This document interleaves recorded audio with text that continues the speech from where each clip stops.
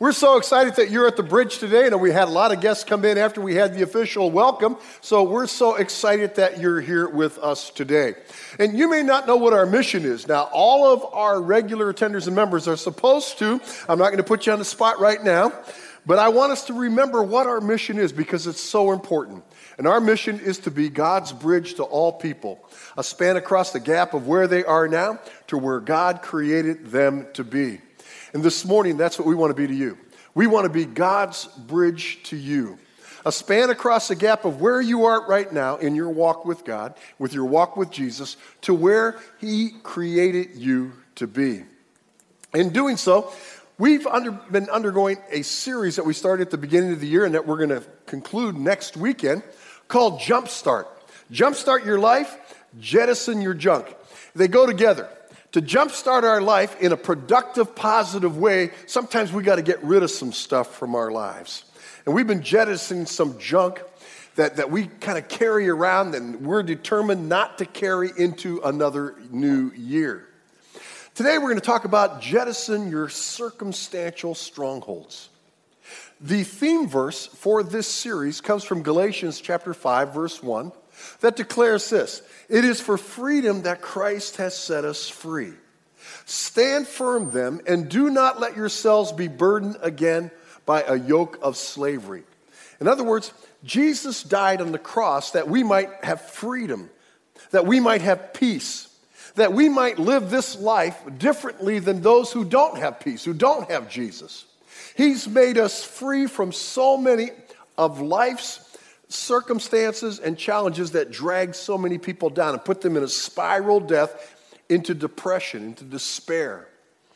And so today we want to talk about jettisoning our circumstantial strongholds because our circumstances often is what pull us back into slavery. They rob us of the sense that we have been set free by Jesus Christ. Negative circumstances come and all of a sudden we lose hope, we lose confidence, and we start going right back into the things that we used to do before we came to faith in Jesus Christ. So we're going to talk about these strongholds today. And this message is going to be very, very important for a lot of people here today.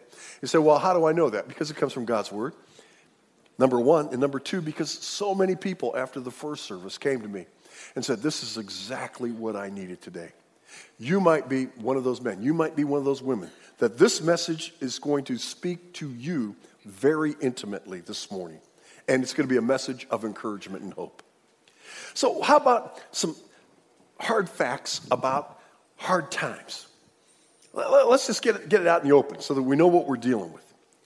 Number one, hard times are inevitable. It's not if they come, it's what? When they come. Now, you know what I love about Scripture and I love about Jesus? He was always up front with us about that. Look what Jesus says in John 16:33. He says, in this world you will what? You'll have trouble. Don't you love Jesus? I love his honesty. You know, he could have said, if you follow me, then everything's going to go smooth. If you follow me, I'm going to make your path. No, he's right off the bat. He says, listen, in this world, you're going to have trouble. Just mark it down. Later, Peter, one of the original 12 disciples, in his first letter in the New Testament that we call 1 Peter, says this in chapter 4, verse 12. Peter is inspired by the Holy Spirit to write, dear friends, do not be surprised at the painful trial you are suffering as though something strange were happening to you. In other words, when life turns on us and negative things come into our life, both Jesus and Peter agree that we shouldn't react to that by saying, oh, what's going on? Why is this happening to me? So why not? Because that's what's going to happen in life. It's going to happen. Hard times are going to come. They're inevitable. Also, they're unpredictable. And this is what makes it so staggering sometimes, so difficult to work with, is that they're unpredictable. Jeremiah, a great Old Testament prophet, they often called the weeping prophet. And in his Old Testament book bearing his name, Jeremiah chapter 4, verse 20, it says, disaster follows disaster, the whole land lies in ruin. In an instant, my tents are destroyed, my shelter in a moment. Have you noticed that when hard times come, they can come really quickly? Just like that. I mean, one day you get out in your car and you're driving to work just like you have every other day for years, and it's that day on the Palmetto, somebody cuts you off and gets you spinning, your car is rolling down the highway. I mean, in an instant. In an instant, you just walk into your job and you're expecting another week, and all of a sudden you get to your desk and there's a pink slip laying on your desk. Just like that, in an instant. Your whole life is turned upside down. Going to the doctor and just going for the routine examination like we do every year and we should do, and all of a sudden this time something pops up. See, everything can change. They're unpredictable. Don't you wish we could pick the times when hard times visit us? Man, do I wish I could pick the hard times. But we can't. They're inevitable and they're unpredictable. They're also impartial. And I love that about God too. Jesus, again, says in Matthew chapter 5, verse 45, Jesus says, he causes his sun to rise on the evil and the good and sends rain on the righteous and the unrighteous. In other words, Jesus says this, that good times are going to come to all people and bad times are going to come to all people. God is not impartial. Just because we are God followers, just because we're Christ's followers, doesn't make us immune from hard times. We don't have some kind of special favor with God. We have special power, and we're going to talk about that in a minute. But we don't have special favor. God allows good times to visit evil people. He allows good times to visit righteous people. He allows hard times to visit evil people. He allows hard times to visit righteous people. Their hard times are impartial. Now, remember this, though. Hard times are temporary. I love this passage. 1 Peter again, chapter 1, verse 6. In this you greatly rejoice, though now for a little while you may have had to suffer grief and all kinds of trials. In other words, the Holy Spirit writes them to say, rejoice greatly in this. And that right now, for a little bit of time, you may be going through some hard times. Now, I want to show you practically how true this is today. Now, life is never perfect, is it? None of us ever are experiencing utopia where just everything is absolutely the way we would want it to be. But life is not always filled with really, really severe challenges and hardships either. So right now, I want by show of hand, you're here today, and this is not one of the chapters in your life where you're going through particularly hard times. Again, not perfect, but you don't have any catastrophic events going on in your life right now. Just raise your hand. Would you raise it up? Okay, you don't have any catastrophic things going on in your life. Now keep it up, don't put it down. Now, how many of you who have your hand up have gone through hard times? See, everyone's hand stayed up. So what does this tell us? Even those who right now are not going through hard times have gone through hard times because they're inevitable. They're impartial. They're unpredictable. But what do we just see? They're temporary. See, because those same people who said, yeah, I've gone through some really hard times, right now, today, in this chapter of their life journey, they were able to say, but right now it's not. Right now things are going, pretty good, not perfect, but I'm not dealing with anything that is really life crisis in nature.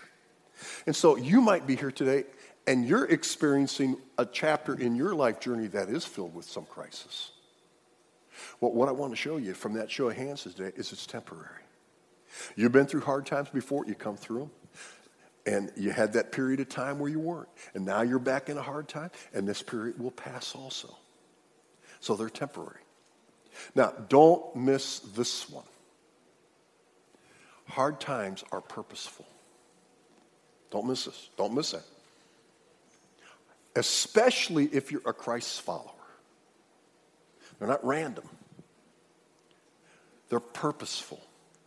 Back to that same passage in 1 Peter chapter 1, we read verse 6 where it said, in this you greatly rejoice. Now for a little while you may have had to suffer grief in all kinds of trials. Now look what it goes on to say.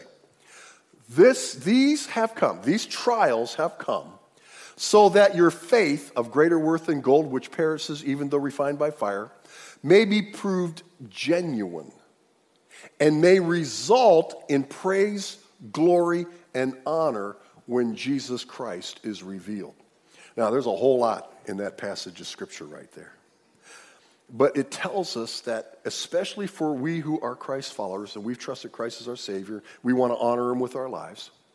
We know that trials come. God allows those to come for periods of time in order to test our faith, to prove our faith.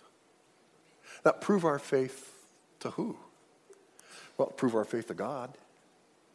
You know, it's really easy to lift our hands and sing praises to God and easy to come to church and praise His name and all that when things are going good in our life. It's really easy. Not as easy when the bottom falls out of life, isn't it? Then we want to try to isolate. We want to try to pull away, and oftentimes we don't even want to come to church, and sometimes we even blame God for the circumstances. And in fact, sometimes we could blame Him because they're sent by Him not to punish us, not to crush us, but to make us stronger. See, so we prove our faith to God. When we're going through hard times and we're still praising God, and we're still faithful to God, and we're still reading our Bible, and we're still serving Him, and we're still inviting people to church, and we're still doing everything we can, then God looks down with a big smile on His face and says, look at the maturity. A year ago, that he couldn't have done that. A year ago, she'd have been falling apart. But look at where they've come. We also prove our faith to others. Again, when things are going great in our life, it's easy to praise God.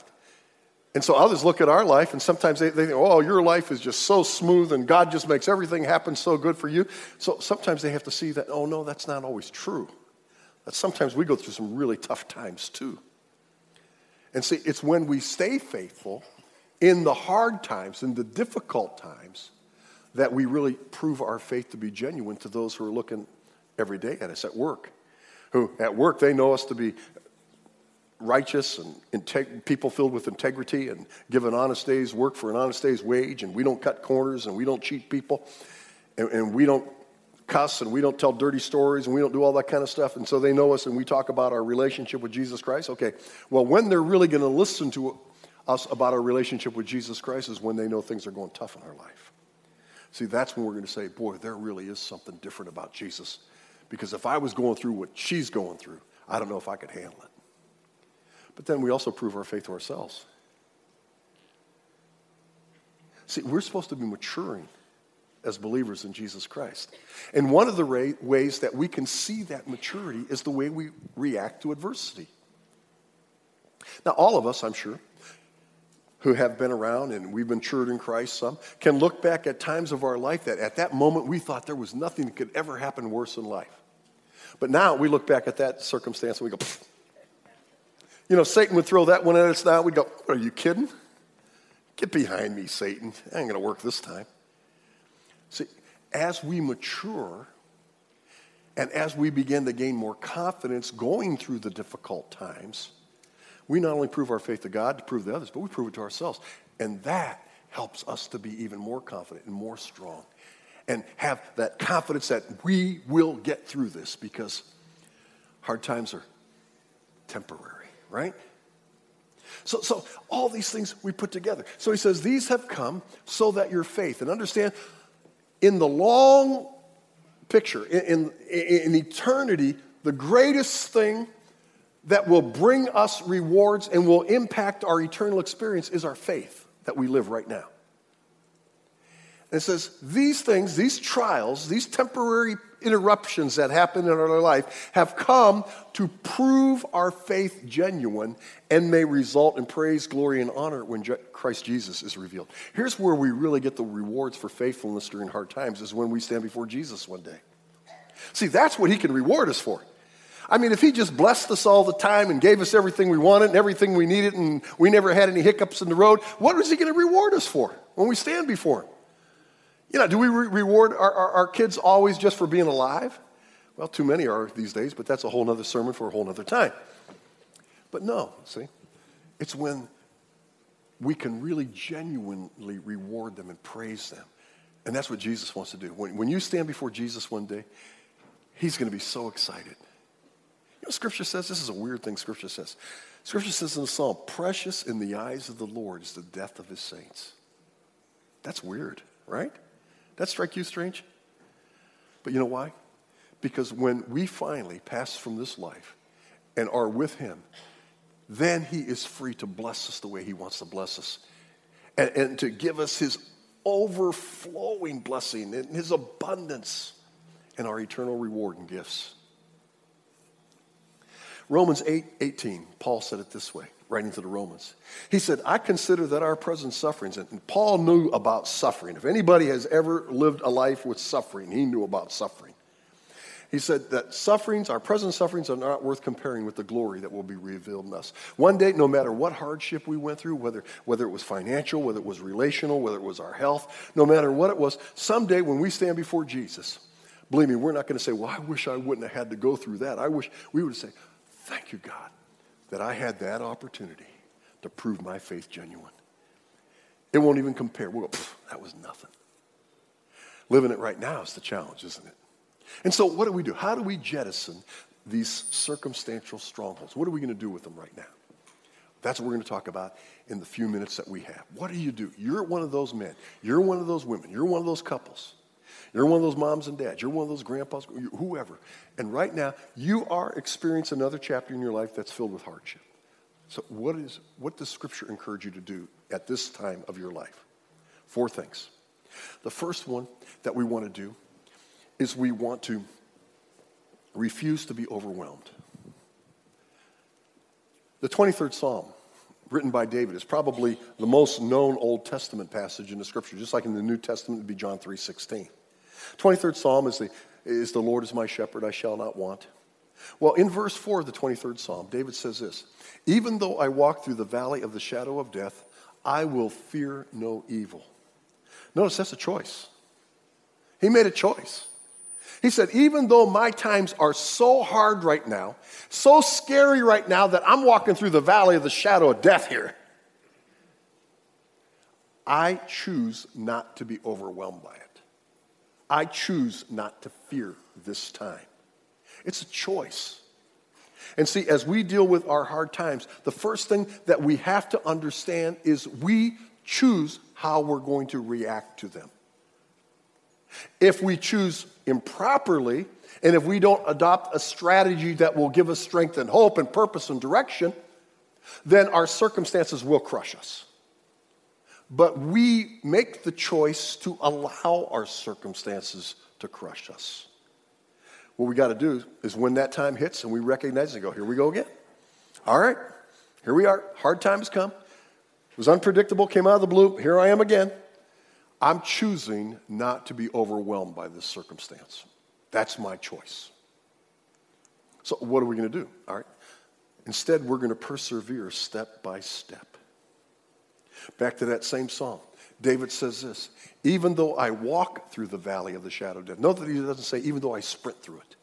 Even though I race. Even though I rush through it. Even though I do everything I can to get to the other side of the valley as fast as I can. No, what does he say? He says, even though I walk through the valley. See, that's one step after another. And that's how we have to approach hard times. If we look too far down, and if we're looking for that release valve, and we're looking for the light at the other end of that tunnel, and that's where our focus is, there's a lot of obstacles before that happens. And what we start doing is looking at all those obstacles, and we don't see the end. So you know what we do? We just take the next step today. Today, I choose not to be overwhelmed by this circumstance. Today, I choose to put my faith in God. I'll walk through the valley today. I'm not going to worry about tomorrow. I might not even have tomorrow. So why should I waste all my energy and waste today and waste the relationships I can enjoy today with people and waste the energy I have for today? Why should I waste it on something way down there? I'm going to just walk today. I'm taking one more step in a healthy direction. And that's what Scripture encourages you to do today. If you're that man, you're that woman who's in a difficult time of life right now, don't look too far down the road. Just take one step at a time. I try to get out in the mornings and do a 3-mile power walk. And I hate it. I'm not one of these people to get up in the morning. I was talking to another guy in the church, and he's all fit and all this, and he's not an ounce of fat on him, and he gets up at 5 o'clock every morning, goes to the gym, and he loves it. I don't. I love Ben and Jerry. I don't love Jim. But when I get out there and do that 3-mile power walk, the only way I get through it is I look directly down ahead of me. I don't look down in front because I get discouraged. I go, man, I'm only here? I feel like I've been walking all day. I've got a quarter of a mile? See, I just do my... People laugh when they see me. Step by step. Step by step. And you know what? Pretty soon those 3 miles are done. And I feel so good that I did it. And that's how you'll feel, step by step, one step at a time. Don't get ahead of yourself. Don't rush it. Don't try to race through it, because God is going to teach you something with each step that you take. And also, as 2 Corinthians says, that God comforts us in all of our sorrows so that we can comfort anyone in any sorrow with the comfort that he's comforted us with. If we run through it, we miss all that. If we don't allow time and we don't allow ourselves to learn every step that we take of God's presence and God's power and the hope that God gives, then we're not going to be able to give it to somebody else who may need it far more than we needed it. And that's what we are, right? We're the bridge. We don't attend the bridge. We are the bridge. We are God's bridge to all people, a span across the gap of where they are right now to where God created them to be. And sometimes to be that bridge, we have to have gone through the same suffering that they're going through. Embrace God's presence. That's the third thing Scripture encourages us to do. 23rd Psalm again, verse 4. Even though I walk through the valley of the shadow of death, I will fear no evil. Why? For you are with me. It's not that I'm so tough and I'm so strong and I'm not worried about anything. No, because when I start looking around, I'm scared. Because this looks challenging. The reason that I go through the valley and I choose not to be overwhelmed is not because I'm such a strong person. It's because I know God's with me. He's with me in that valley. And so I'm not going to fear it. Isaiah, another great Old Testament prophet, in the Old Testament book that bears his name, Isaiah chapter 43, beginning the second part of verse 1 through verse 2. Isaiah now is speaking the words of God to the people of Israel. And he says, "Fear not, for I have redeemed you. I have summoned you by name. You are mine." Now remember, God says many times in Scriptures, we looked at it just a couple weeks ago during the State of the Church address, God says, "I am the Lord, I do not change." So even though he speaks these words in the Old Testament, he doesn't change. This is who he is. God can't change. He just is who he is. And so in this case, he says, "Fear not, for I have redeemed you." Have you trusted Jesus Christ as your Savior? If you have, then he's adopted you into his family. John 1:12, "Yet to as many as received him, to those who believed on his name, he gave the right to become children of God." He owns you. You're part of his family. He knows you. He knows your name. And he says, "I have summoned you by name. I've chosen you because I know that you have matured in me to the point that you can handle this challenge that I'm allowing to come into your life right now. I know you can do it. And in some cases, I've even chose you because there's some folks down here who are going to need Jesus Christ. And so I'm going to allow you to experience this so that you can be a blessing to those people down there with the comfort that I'm going to give you through your valley." He says, "You are mine." I want you to know that today. You're Jesus's. You're his. He's not some force out in the universe like Star Wars. He's real. He's personable. And you're his. And he's yours. Goes on to say, "When you pass through the waters, I'll be with you." When the water starts getting up and you're struggling to keep your head above water, he says, "I'm there. I haven't left you. I'm there." He goes on to say, "When you pass through the rivers, they will not sweep over you." Isn't it amazing how when hard times come, there's seldom is one hard time? Come in bundles, don't they? And they just want to just sweep us away. Well, he says, when that river comes and you feel like you're about to get swept away, I'm there. I won't allow that to happen. He says, when you walk through the fire, you'll not be burned. The flames will not set you ablaze. Why? Because you're his. And he's made some promises to us, and he will keep those promises. So what you need to do in these hard times is you need to embrace God's presence every day. Manifest that and say, "God, you are here. I choose not to be overwhelmed. I'm going to take my next step because I know you are helping me take that next step, and you're taking the next step with me." Right now, just embrace him. In your hard times, just give your heart back to him and say, "God, I'm giving my heart back to you. You are everything. I believe you're with me. I believe you're for me. I am yours. You are mine. And God, together, we're walking through this valley. We're going to get to the other side." Finally, yield to God's guidance. Yield to God's guidance. Look what David says again. He said, I will fear no evil, for you are with me. Your rod and staff, they comfort me. Now, David's a shepherd, and he's writing about all this from a shepherd's perspective. And a shepherd, one of the tools a shepherd uses is his staff. And we recognize the staff. It's that pole with a little hook on it. Well, the shepherd used that for many reasons. The hook was there because if a sheep fell into a crevice, the shepherd could take that staff and hook the sheep under the sheep's front legs and pull that sheep out of that crevice. Now, if the sheep was ornery and wasn't staying with the flock, he'd take the other end of that staff and that little rod in, he'd just smack that little sheep on the back side and say, come on, get over here. Wouldn't beat it, wouldn't torture it. Animal lovers, I know people go, it's okay. He loved the animal. He's the shepherd. He just corrected it, getting it moving that sheep where it's supposed to be. And that's a comfort. You know what I'm comforted? I'm comforted in the fact that God's with me and that he'll correct my path even when I don't know where to go. He'll pull me out of the crevice. He'll pop me when I need to be popped. Now, I love Psalm 32, verse 8. David still writes this. He says, I will instruct you. He's talking for the Lord again. He says, I will instruct you and teach you the way you should go. I will counsel you and watch over you. All the things we've been talking about. And then look what he says. He says, but do not be like the horse or the mule, which have no understanding but must be controlled by bit and bridle, or they will not come to you. He said, don't be like that.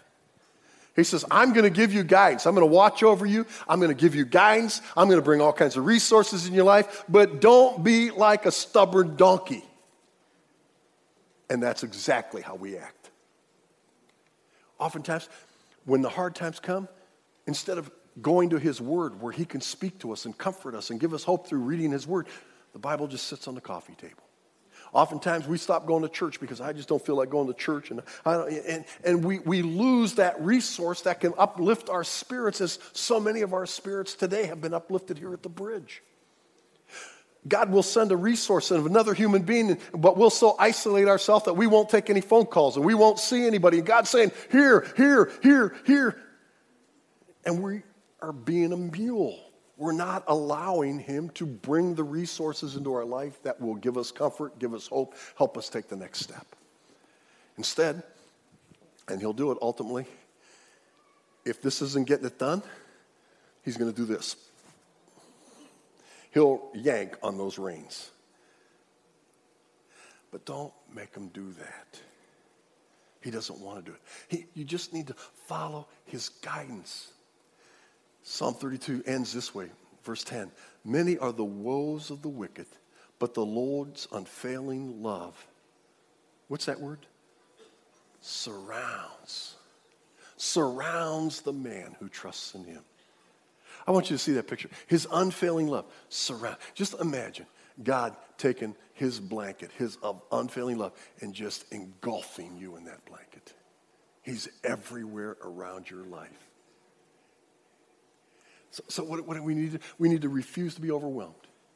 We need to persevere step by step. We need to embrace God's presence, and we need to yield to his guidance. Now, if we do all that, here's what David says is going to happen. Psalm 23, verse 6. He says, surely goodness and mercy will follow me all the days of my life, and I will dwell in the house of the Lord forever. In other words, I'm going to sense his presence. I'm going to sense his protection. I'm not going to get through the hard time. We're getting through the hard time together. And God will give us peace that passes understanding. Think about it. Now, everything we said today is true if Jesus is your shepherd. See, this message was for people who are his sheep. In John chapter 10, Jesus says this, I am the good shepherd. I know my sheep, and my sheep know me. That's really true. Think about yourself, those of you who have trusted Jesus Christ as your Savior. Do you know more about Jesus now than you did before you trusted Jesus as your Savior? How many know more about him now? Yeah. See, my sheep know me. I know them, but they know me. He says, I have other sheep that are not of this sheep pen. I must bring them also. The truth of the matter is that if you're here and you've never trusted Jesus Christ as your Savior, that doesn't mean he doesn't love you. But you, just by the position you still are in life, don't have all the resources that he could give you. But Jesus says this, I'm not satisfied with who I've got. There's other sheep out there and I got to go get them too. And when I go get them, look what he says, they'll listen to my voice too. And there'll be one flock and one shepherd. We'll all be one flock. And that's what he wants to do. And today, if you're here today and you've never trusted Jesus as your Savior, if you're here today and you're not absolutely sure what's going to happen to you when this life ends, here's the best news that we've shared all day. Jesus has somehow orchestrated you to be here today to give you right now the chance to be one of his sheep. John 3:16, the most familiar verse in all of the New Testament of the Bible. Many of us here today can quote this verse that says, for God so loved the world, he gave his one and only Son, that whoever believes in him will not perish but have everlasting life, eternal life. That's his gift to everyone here today. You may not yet be one of his sheep, but that doesn't mean he doesn't want you to be in the sheep pen with the rest. And all you have to do to become his sheep is to put your faith in Jesus Christ alone. Again, John 1:12 says, yet to as many as received him, to those who believed on his name, he gave the right to become children of God. Ends the passage in verses 27 and 28 of John 10 by saying, my sheep listen to my voice. I know them and they follow me. I give them eternal life, and they shall never perish. I love how he ends this. Jesus says, no one can snatch them out of my hand. No one can snatch them out of my hand. There's no one. There's no force in the universe. There's no human being. There's no power that can get them out of my hand once I get them in my hand. Why? Because he's the good shepherd. And he'll use that staff of his eternal power to overcome any force that comes against us. Don't leave this campus today wondering what's going to happen to you when you leave this life. Romans 10:9 says, if you confess with your mouth Jesus is Lord and believe in your heart God raised him from the dead, you'll be saved. I know that that's brand new for some folks here today, and it's a little overwhelming. So as you leave today, go to our guest services booth or go to any of the literature racks, and there's this little book entitled You Can Be Sure. Just take one home with you today and just read it. It'll tell you everything that the Bible, God's inspired word, tells us about how we can know our sins are forgiven. And we have not the hope of eternal life, but the promise of eternal life with Jesus Christ. Father, we thank you for your word. Thank you for your hope. Thank you that we're not alone, as Jennifer and Sonia and Jackie shared with us in song. Thank you that you're there in the midst of it all. Thank you that you love us. Thank you that you haven't abandoned us. And so my prayer, especially today, is for every man, every woman here who's going through another one of those hard times in life, that you'll use this message from your word today to encourage, so that they might leave here with new hope, new determination, not to let their circumstance overwhelm them, to persevere step by step, to embrace the fact that you are with them, and then to yield to your guidance for your glory and your honor. In the name of Jesus we pray, amen.